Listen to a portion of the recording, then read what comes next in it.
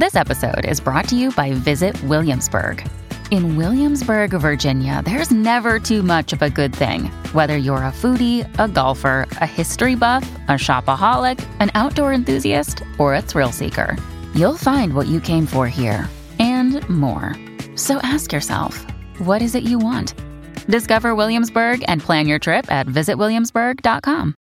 Hello, everybody. This is Marshall Poe. I'm the editor of the New Books Network. NBN listeners like to read books and buy them. So we thought we'd tell you that right now, our friends at Princeton University Press are having a remarkable site-wide sale. You can get 50% off books, including ebooks and audiobooks, with the code 50, F-I-F-T-Y, at checkout until May 31. You can save some real money on Princeton University Press books. I encourage you to go there and check it out.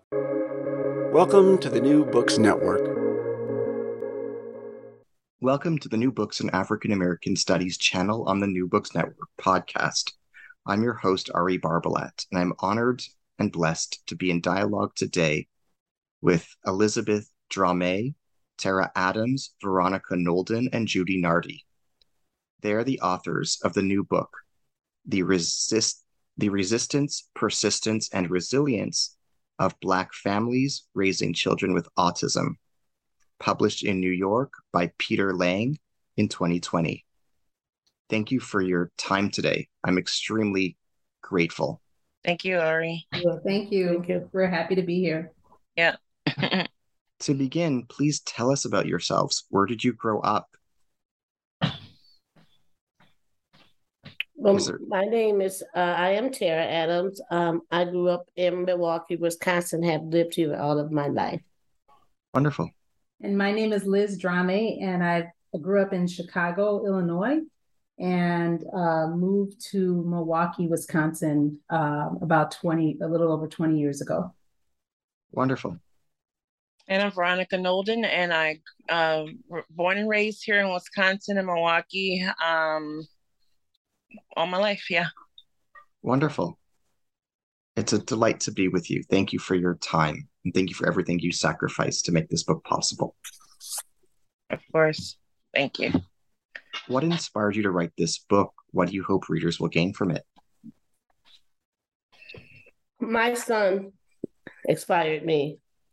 I needed help. A lot of persons that I had previously not known of anyone with autism. In fact, I had not heard of it before. So I was interested, of course, with getting help and learning how to help him. I would hope the readers would do the same, look for information that would help them with their loved ones and enlighten their own thoughts and how to move forward with dealing with the loved one with autism. What inspired me was, again, piggybacking off of Tara. I'm inspired by my son, and now my daughter. Well, she wasn't born at the time, or was she? Yes, she was. Never mind. I'm inspired by my son because I also did not know much about autism. And thinking back about how this book even began, it was long before my daughter was born. So that's kind of how it all began. And I'm all over the place with this, but just thinking about society and how society has treated children with autism or adults with autism, that's what inspired me as well. Just having people to understand and know what it's like to have autism, to live with someone with autism, and understanding the whole dynamic of school, healthcare, just society in a general, was also my inspiration. I just wanted to get the word out there.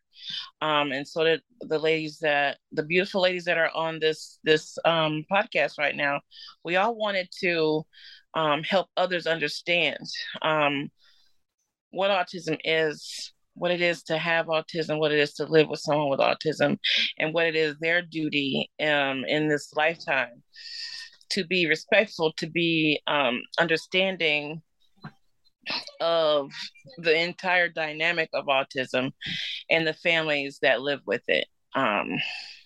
Yeah. Thank you. Yeah, and I very similar to Veronica and Tara for me.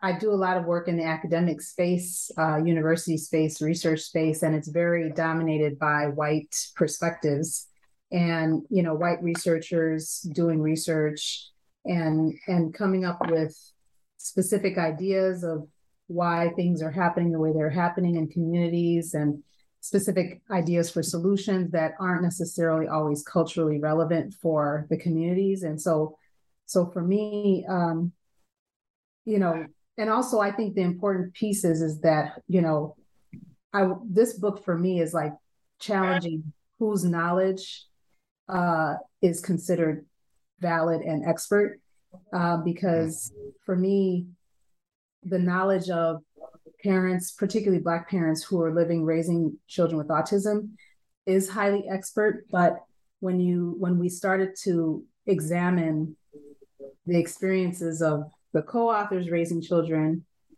with autism, and then also talking to all the families that we talked to, it was very clear that people just don't value the knowledge that Black parents bring to conversations in schools, to conversations in doctor's office, to conversations in therapy spaces. And so for me, the importance of this book is to really challenge whose knowledge it can be considered expert. But then also, there's a lot that Black families have to offer to the fields that they're raising their children in. And doctors can do things better. Educators can do things better. Administrators can do things better than what they're doing currently, than what some of them are doing. I don't want to paint a broad brush and say that everybody's doing things wrong, but they can do things better. And if they are open to learning from parents, they can actually do things very well with the people that they're trying to serve. So for me, this book is that opportunity for us to kind of put our knowledge into the spaces where people are not necessarily considering us to be expert. What can mental health services providers do differently to respond to Black clients? What are they doing wrong? What are they doing right and well? What are they doing that Black families appreciate? What are they doing that Black families disapprove of? So I think, the other questions that you were going to ask about the primary findings and sharing specific testimonies, we can ask those questions too first. But I think the biggest finding that we found was that, at least for me, that there's a lot of opportunities to address access to services, particularly when someone comes to say that they want their child to be evaluated, they want their child to be considered for a diagnosis, or they're coming with their child because their child is presenting in a certain way and they need some support. I think one of the things that we found was that people weren't listened to initially, and over and over again, they weren't listened to. And once that happens once or twice or 10 times over the course of many years, it can cause a cascade of negative effects, not getting access to intervention right away, not getting access to specific specialists, not getting access to specific school spaces that work well for our kids. I mean, all of those things are things that that could go wrong if people aren't listened to. That piece of just believing parents when they say that there's something going on, and then actually following through and giving them access to the supports. That was something that kept coming up as a big problem and a big area of opportunity. But I'll let Judy just joined, and I'll let Tara and Veronica jump in. I was going to say I would agree with what Liz says. I would also like them to know that when you bring your children, a lot of the things that you hear at your children are just bad. Instead of there's a diagnosis, there's so many other things, and that's what they're led to, or kind of make you believe anything is wrong. They're just bad. They just need discipline, or like you as a parent are probably not doing the right thing. Um, I think that was very important for me. I think that what can be done differently is acknowledging the parents' knowledge of their own child, the child that's in their presence for most of their day when they're not at school.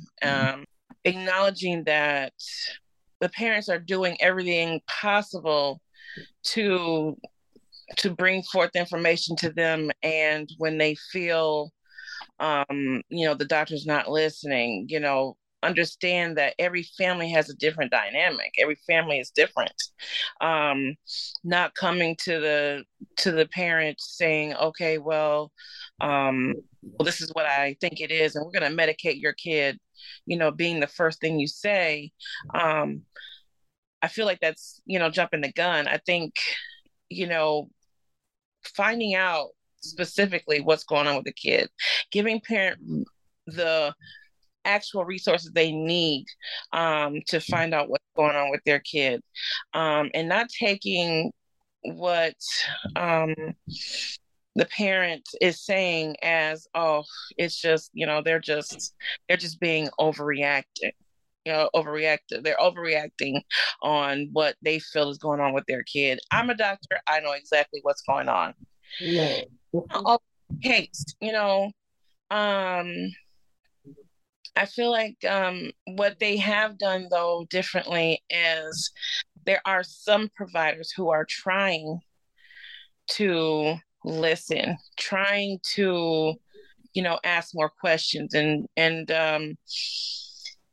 but then there are some providers who are quick to want to diagnose a kid just because, for whatever symptom, and they're trying to be on board with what's new right now. You know what I mean? And I really don't know how to explain that, but I have a story about when I was going to the doctor's appointment, and the doctor was like, oh, I think he has autism. Just so quick to say that, just because it was something that was coming up, in the news, and it was something that was new to the field of the new of medical and in the schools. And it was like, oh, she just was so quick to say that, when that wasn't the case with him. He definitely had ADHD, but having autism he did not have.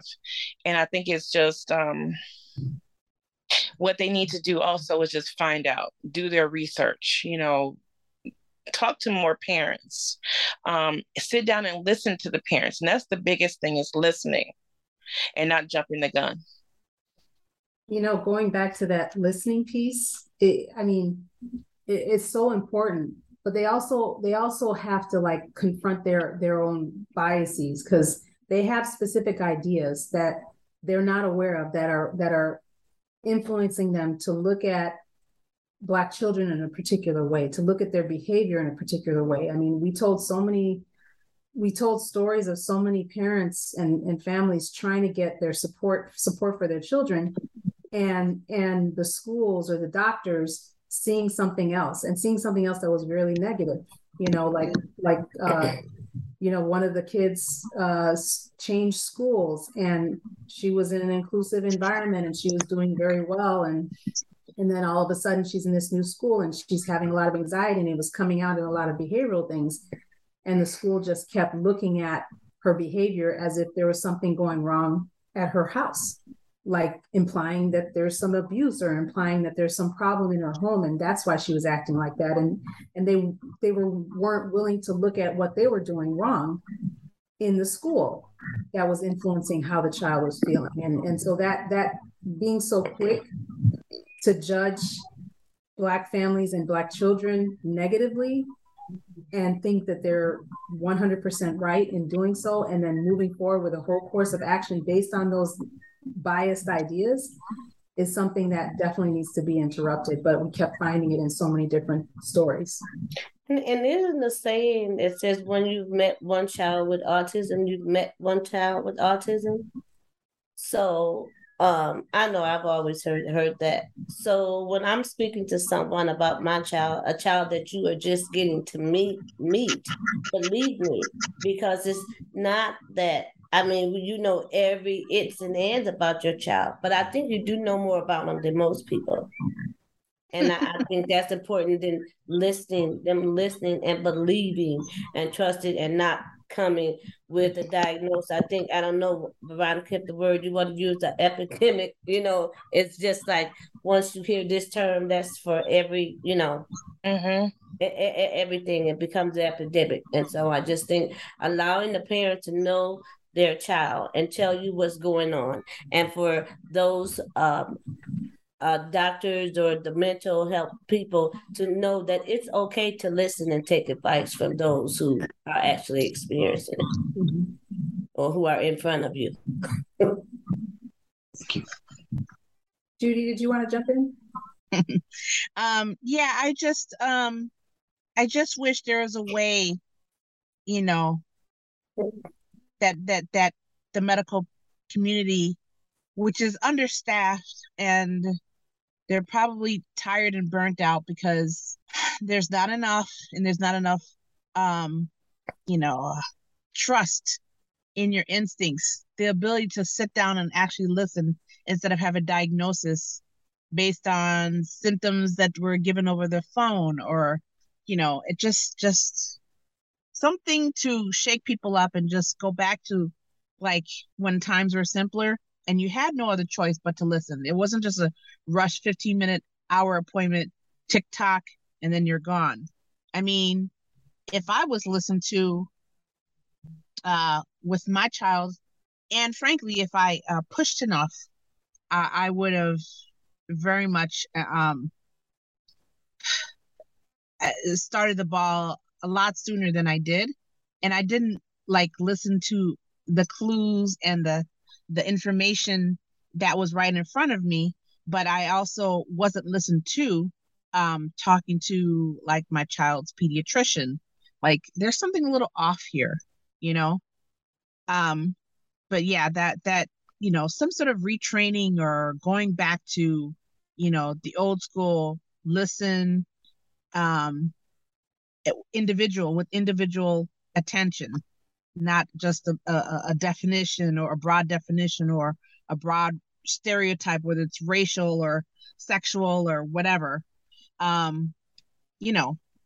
stuff like that. Basically, just stop, look, and listen.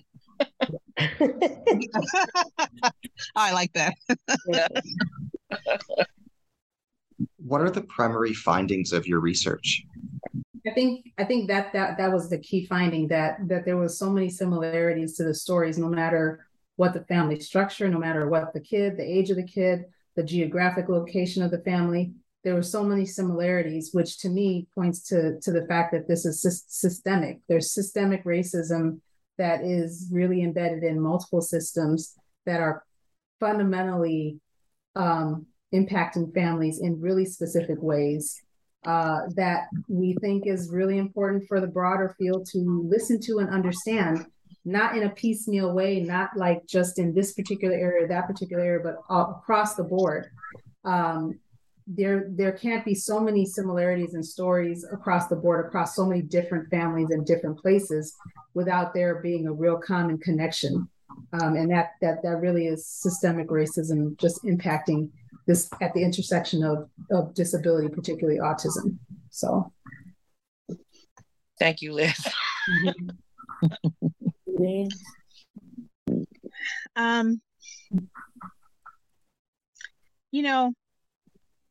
When my child was diagnosed, she was also diagnosed with ADHD, and I just looked at the pediatrician. I think he's retired now, so I think at the time he was in his 60s. And I just said about the ADHD part, I said, this didn't just come out the blue. in society. And it seems to be like really prevalent. I said, and I know it was around back in the day. I said, what did people do like in the 50s to help deal with their ADHD? Because there was no Adderall or Ritalin or anything around like that.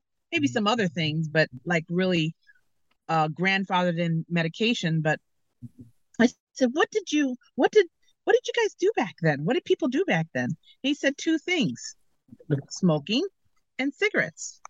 And both of those help. I'm not smoking and caffeine. And in a way that it's in a very generic way, it works a little bit similar to the stimulants that you give to somebody with ADHD.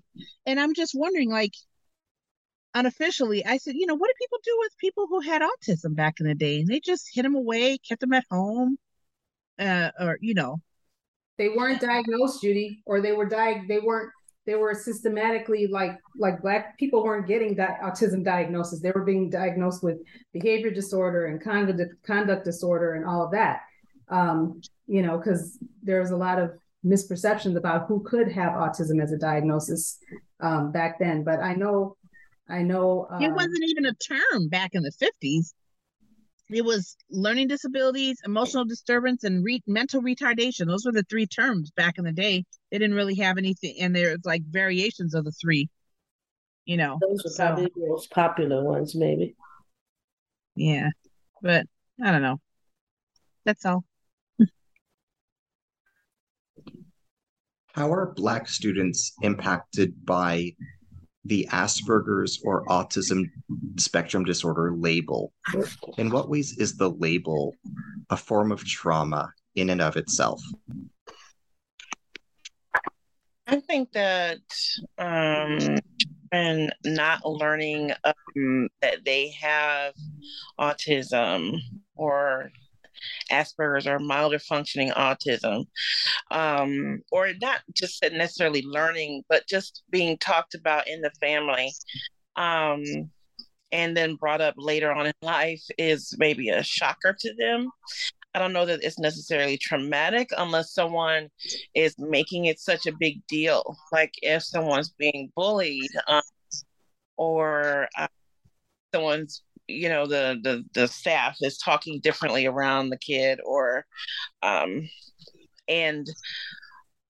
treating them differently. I think that the traumatizing thing is that I don't think it's learning that they have this, but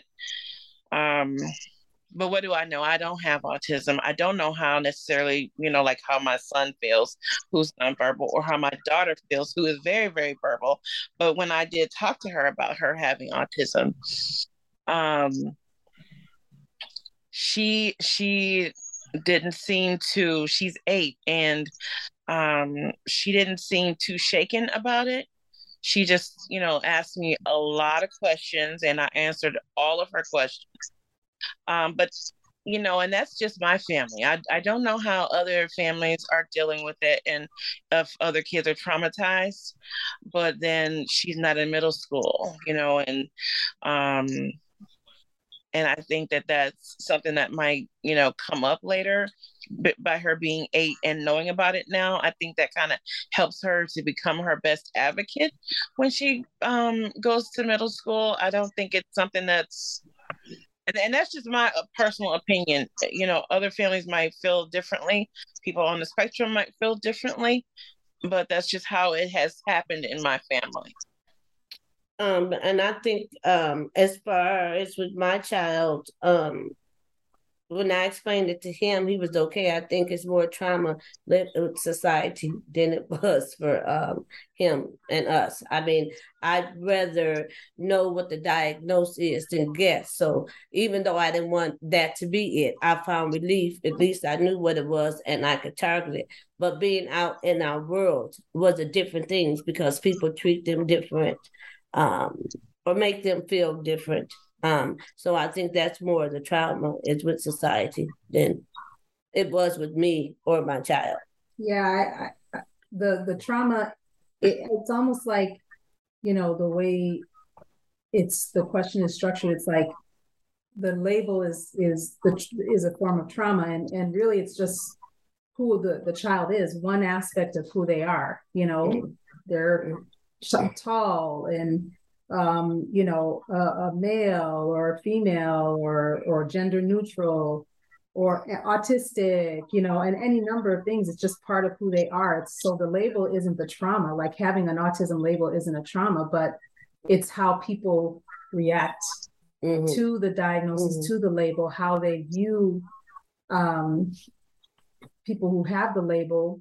Like if you look in the news, you see lots of stories around mass shootings, and if someone is showing up differently, they automatically say this person has autism. So it's almost like they're linking murderous tendencies to being autistic. Right. And then they have a certain idea of what that autism looks like. Oh, you don't care about people, and you're cold, and all of those kinds of things. Like it's just this whole idea that society has that's very negative around the autism label that can create traumatic experiences rather than being, having autism as an aspect of who you are.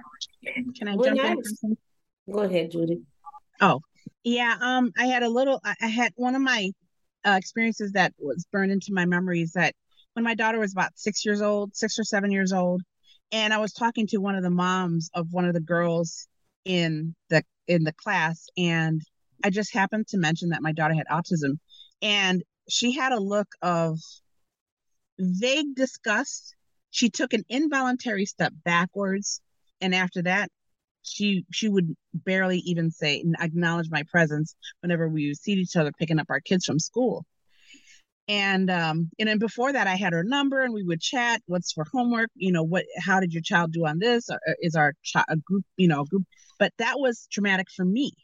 And as far as my daughter's concerned, she's older now. She's a teenager, and she's not ashamed. She's not necessarily proud of it, but she is not ashamed. And she's very strong, although she's quite sensitive. And but it bothered me more than it bothered her, because she's lived with that all her life, and my husband is mildly autistic, so there was always a possibility of having a potentially a child that has autism. So I was like a little bit mentally prepared, but with no experience. But it was just that one thing that really burned me, and I didn't like that. And this is like, I don't know, 10 years ago or something, more than that. I mean, less than that. So I just want to make that comment. If I could just say really quickly too, when I was teaching, talking to my son about having autism, I explained to him, like, some people have diabetes, some people have blood pressures, some people have this or that. You have autism. And so now the way that I look at it, that the way that society, and I just thought of this now, I might need to scratch this out later, but I'm just thinking how society, if you're going to treat them different with autism, then there should also be the diagnosed with a narrow mind.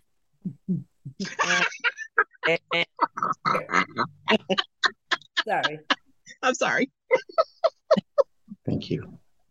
I mean, because if your mind is narrow because you can't accept somebody, then that needs to be another diagnosis. I probably would rather have a diagnosis of autism than one with having a narrow mind. Right. How can churches respond differently to congregants on the autism spectrum? What kinds of problems and challenges manifest in religious settings for individuals on the autism spectrum and for their families and parents? How can clergy respond in different ways than they previously have? Can I say something? Yeah, Veronica and Sarah, you guys were going to jump on this one. Yeah. Just from how I've seen things happen in the past, I think that the church needs to not. You can pray for something. You can pray that someone will walk again or talk again or will be able to do whatever. And you can pray for someone with autism. There is no cure for autism, but there is managing autism. Managing autism is what I pray for. I pray for my son to be able to manage his autism. And I think that the church needs to remember the same thing, that you are saying that this something that's part of this person that they were born with, something that's not going away, it goes away.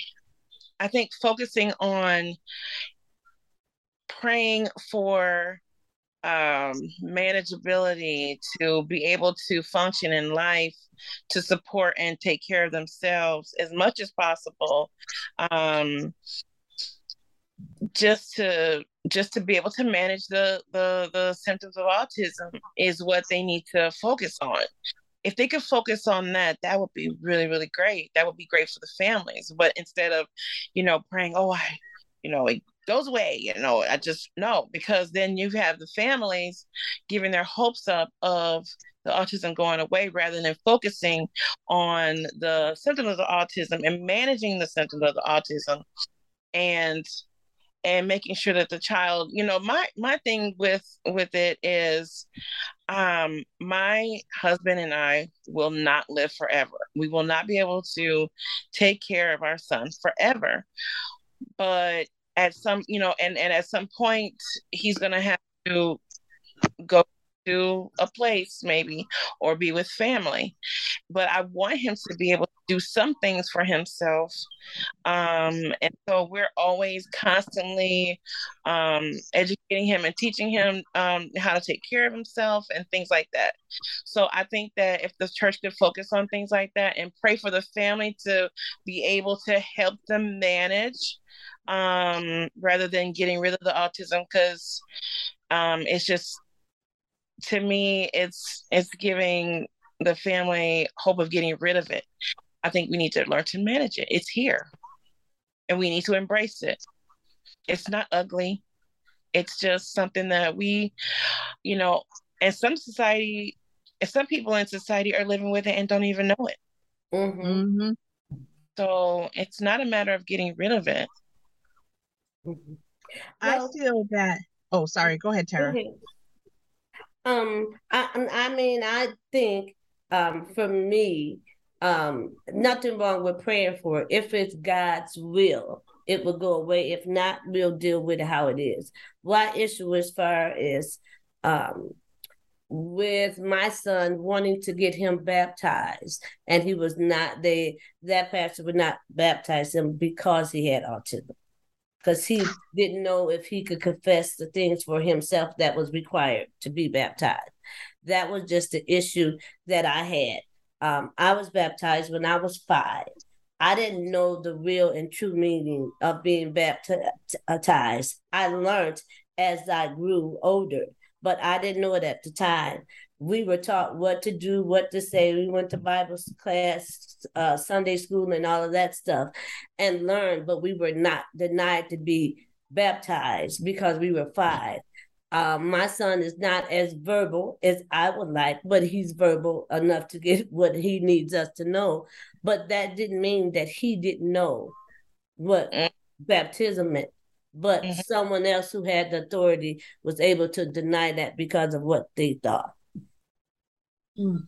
I just wanted to say one little thing. I just want to say I wish churches nowadays, temples, mosques, whatever you want to say, would truly practice what they preach in terms of community and love. And if, people could gather together and embrace people of all kinds, no matter what religion you are, I think that would be awesome. At least that you'll know they have a supportive community outside of the family. And that's all. What role do siblings play in relating to brothers and sisters on the autism spectrum? Can you share any stories or anecdotes?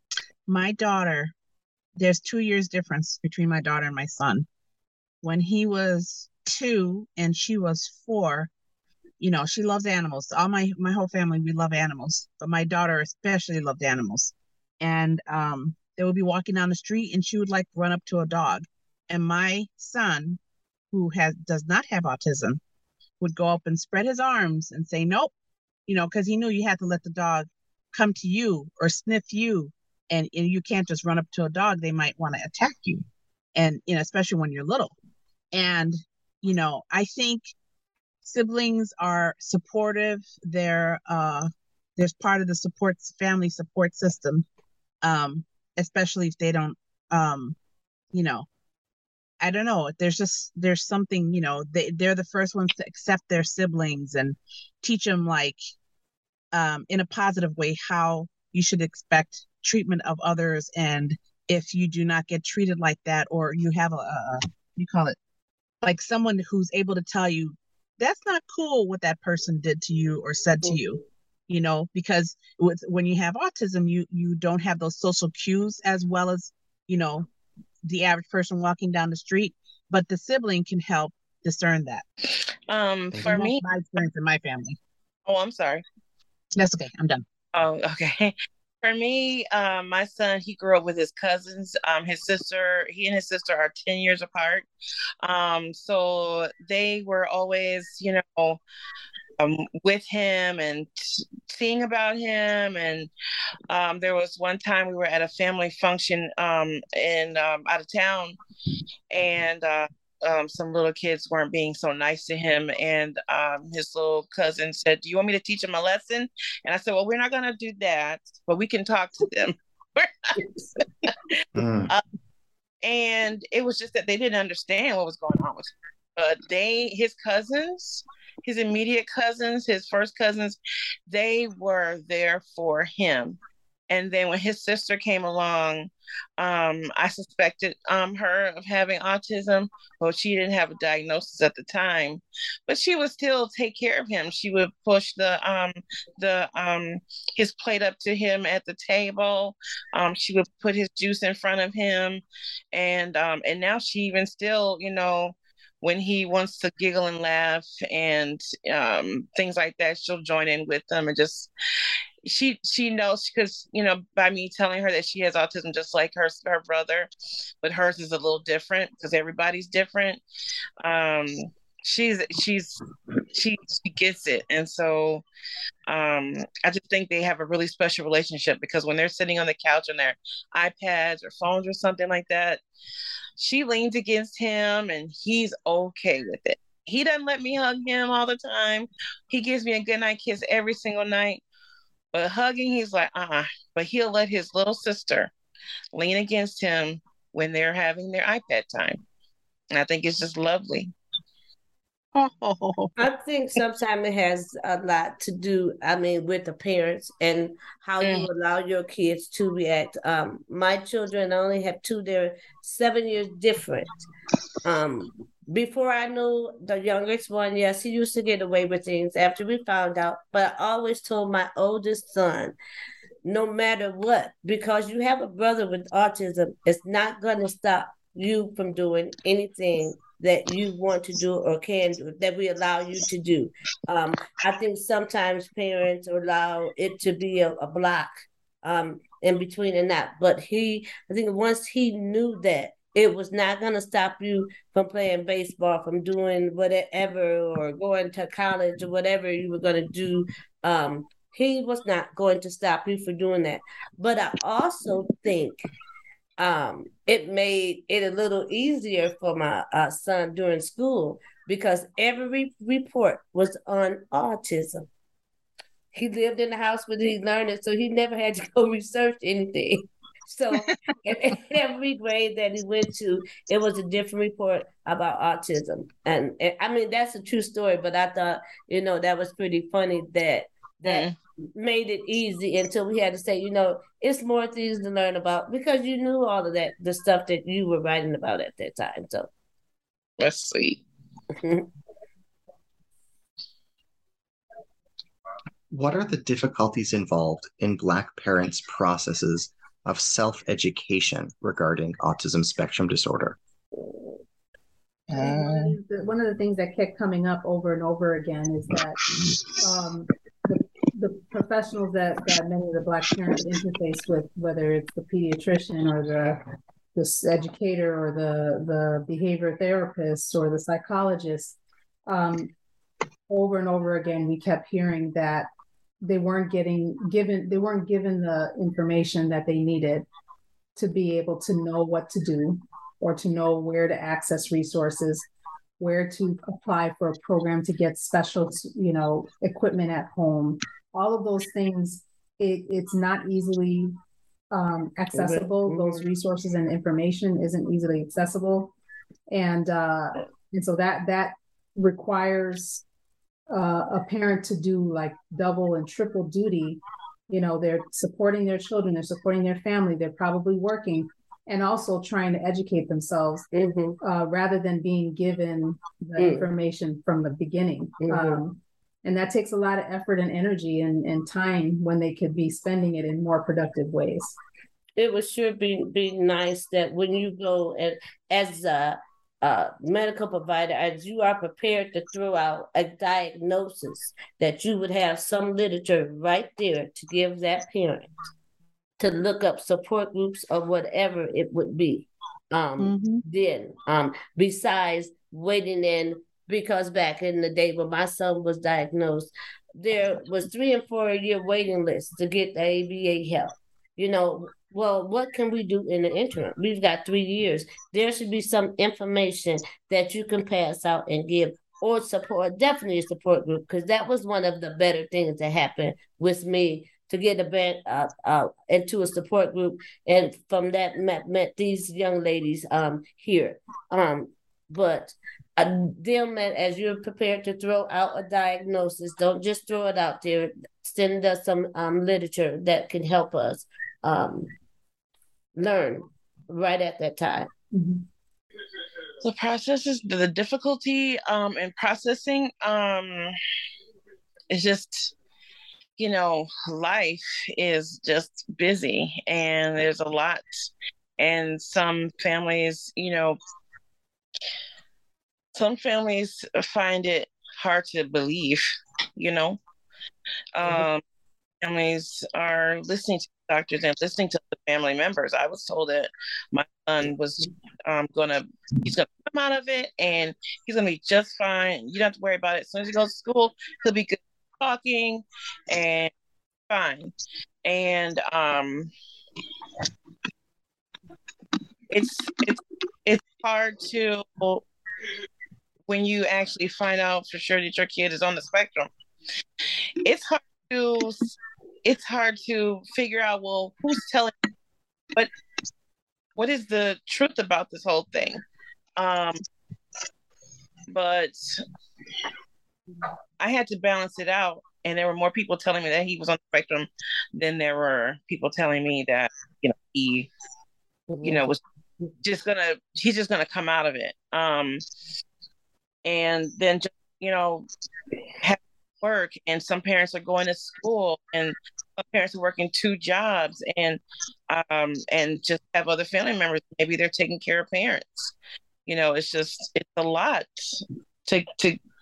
to process all of this information, and it's just hard. Can you explain the image on the cover page of this book? Why did you select it?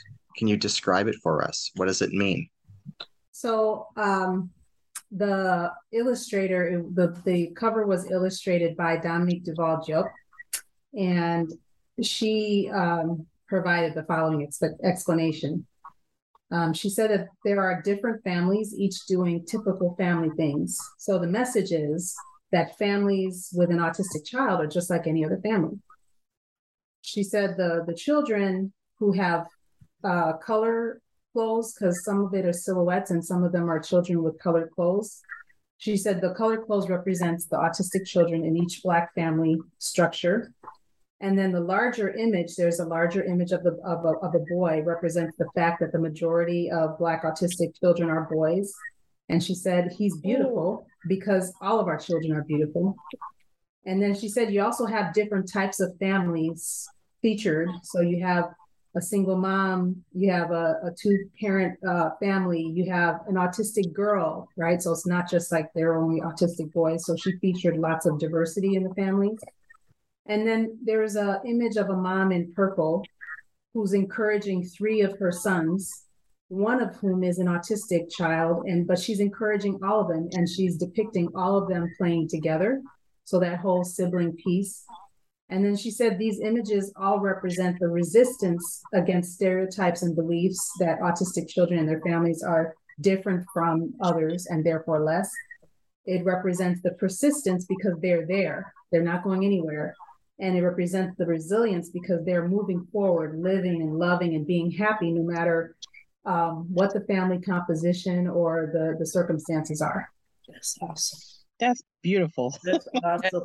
That is. That's so awesome. beautiful. Mm-hmm. Wow. Yeah. Enough said. Yeah. Yeah. That's all she wrote.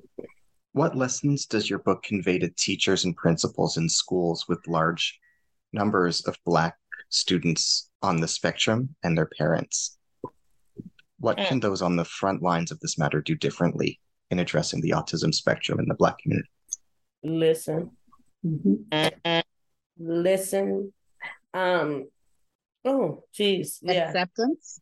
Listen. I remember and there was an experience in the book where a teacher had stated that she was more of an educator.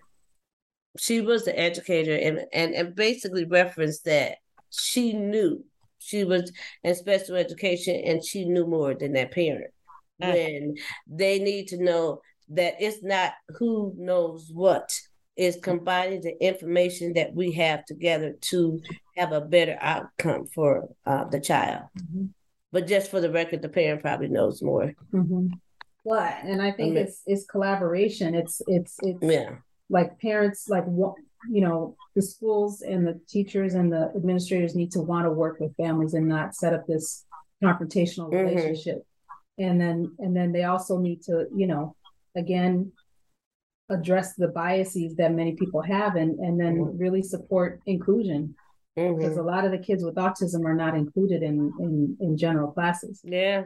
They're not. Or general or they make milestones. They're not included. And milestones, I remember a couple of times of that happening. For with graduations and stuff, they weren't included. And you, as a parent, going and bringing people from out of town and everybody is going to support this child, and their name is barely called. You know, they would have descriptions. I'll never forget about this kid liked to do this one. And every kid that went by, this kid, he was on the basketball team. This one liked to dress and this one. But when that particular kid went by, they called his name and that was it. Very heartbreaking. Heartbreaking for me as a spectator. It was very heartbreaking because I care, you know, I just care about people. I don't like people's feelings being hurt. I don't even look at if there's a disability or not, because that's just me, you know. And for you to do something like that was a very hurtful thing. And they never acknowledged it. And I remember it bothered me so bad that I went up to the principal and thought about it. They told me, well, maybe next year I could come back and help out with this procedure, which was just the answer for, well, no, I'm going to stop because I was going to say something I know needed to be added, but it was an appropriate answer.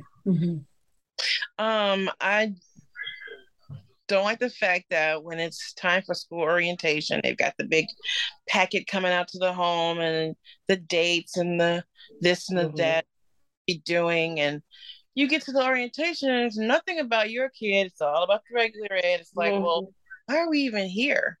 Why isn't there orientation for our special ed kids? Why are we being told that we can go to a different room or we can come back another day or have a private conversation with the teacher? No, you need to take up all the time that you're taking up with the kids for the special ed kids too. That is just not okay. It's not. Orientation.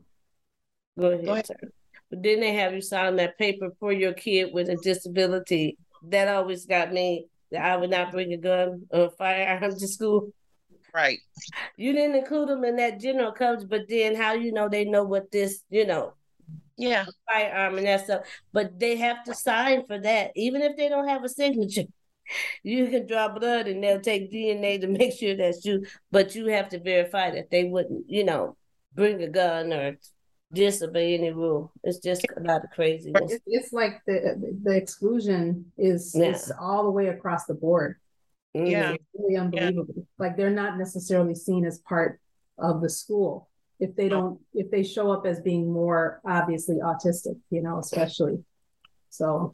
And also, I don't know if this was mentioned earlier, but we also need support and help with outside of the community and the churches and the schools and the parents, support with law enforcement and the judicial system, lawyers and stuff like that, or whoever determines an outcome for your child. We need a lot of support there in all kinds of aspects. That would be nice to get some training and stuff. What are you working on now as your current project? What are you working on next as your subsequent research? So I'll jump on this one. One of the things that came up in the book was this idea of, as our children are aging, they, particularly our Black male children with autism diagnosis, as they age, their potential engagement or interaction with law enforcement is a reality. And so we're looking at a project where we're going to do participatory research on looking, better understanding what are the experiences of families as they navigate interactions with law enforcement and their children as well, and their young adult children. And are there ways to support keeping the children safe in those interactions, but also are there ways to kind of inform the policies and protocols that law enforcement officers employ in a situation at the intersection of race and autism in particular. Mm-hmm. So when they see a Black male acting in a particular way, what are they likely to do? So that is something that we're visioning and lifting up and looking for funding to support. And in the next future, couple of years, we would have something that we can share with the broader public about that. Mm-hmm. Thank you. Thank you for that research project. And thank you for everything you will undergo to bring it into reality for us. Thank you. Thank you, Ari.